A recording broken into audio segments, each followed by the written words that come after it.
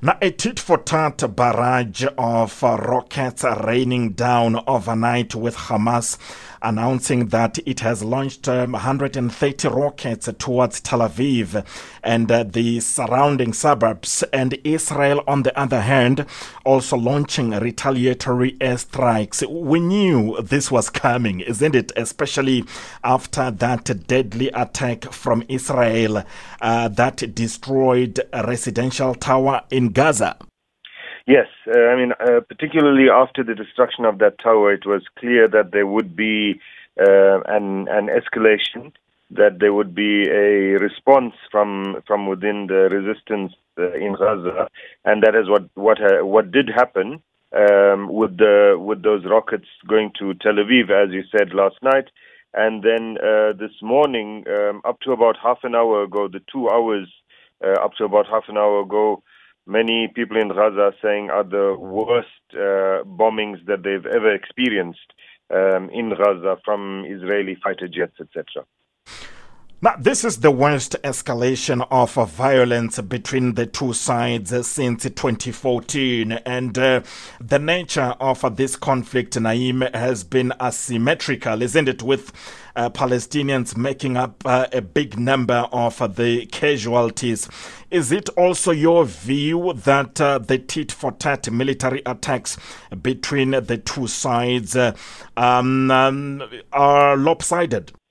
Oh, clearly it is. I mean, you're talking about, on the one hand, militia that is firing off homemade rockets, and on the other hand, the fourth most powerful army in the world. It's clearly asymmetrical. And in the case of the second one, the fourth most powerful army in the world, with the uncritical support of the main superpower in the world, which supplies it with weapons, aid, and all of that. The resistance in Gaza does not have any air power as Israel does, and so all of the bombings on Gaza that have been taking place have been from the air. So it definitely is asymmetrical, and you saw also in the numbers of people that have been killed. In the case of Gaza, in the one attack, not last night, the night before, Sure. 25 people killed. The number now is 36, with 10 of them being children. So certainly, yes, you're not looking at two equal sides having a battle here. You're looking at a strong occupation power that is bombing a territory under siege, and the people in that territory resisting with homemade weapons. Now, these hostilities, of course, come at an awkward time for Benjamin Netanyahu, as his political opponents are negotiating the formation of a governing coalition to unseat him after an inconclusive March 23 election. Do you think that this is the reason why Israel has been ramping up their attacks? Yeah, it's not an awkward time. It's actually a great time for Netanyahu, I think. He's been in a bit of a difficult situation, both with not being able to form a government, as well as his corruption trial, which is going ahead. And he sorely needed some kind of a distraction. And this has now provided that for him, of course. But this is part of the reason why he allowed the situation in Jerusalem to escalate in the way that it did. Didn't take action against settlers who were forcefully removing Palestinian residents and families from homes that they've occupied for generations. Allowed or encouraged the security force attack on the mosque of Aqsa while people were praying, because it would help to kind of show him as the strong man in front of his political rivals, as well as to the public as he goes to court. So, yeah, I think for him, he's played it in a kind of desperate way to try and save whatever he can. Now, how critical would the international intervention be, Naeem, right now?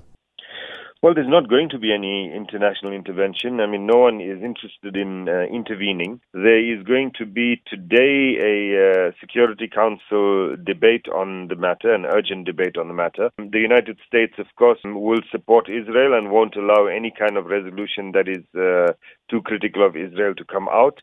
They've already made it clear, and I think this is the point, that if we want to talk about de-escalation, Any kind of real de-escalation can only start when the United States is willing to stop its uncritical support of Israel, willing to look more even-handedly at the issue than the statement that they made just last night, that they support the right of Israel to defend itself. It's that kind of support and that kind of sentiment that means that Israel is able to get away with whatever it wants at the military level, but also at the diplomatic level at the United Nations. So the international community is not going to make any kind of real intervention. There are attempts, of course, by Egypt and Qatar in particular, and the United Nations, to try some kind of mediation. But Palestinians are in a position at the moment where they're saying that they're not interested in any mediation unless it includes removal of security forces from Masjid al-Aqsa,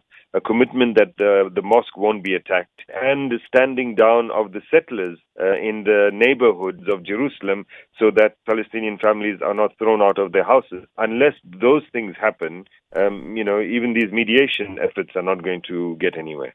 And does the fact that Iran has announced that it is standing with the Palestinian people, does this fact change the dynamics of the conflict in your view?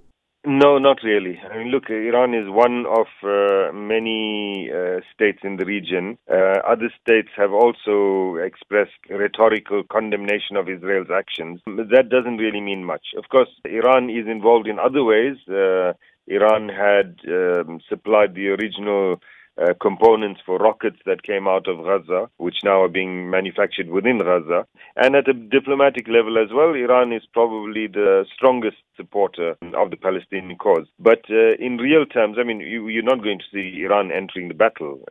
Definitely not. Nor any of the other states in the region.